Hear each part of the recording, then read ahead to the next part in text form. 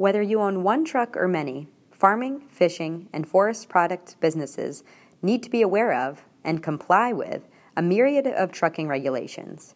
In this month's Knowledge Exchange partner, Clay Eppard of Fleet Safety Services provides information on trucking regulations, including hours of service and electronic logging devices.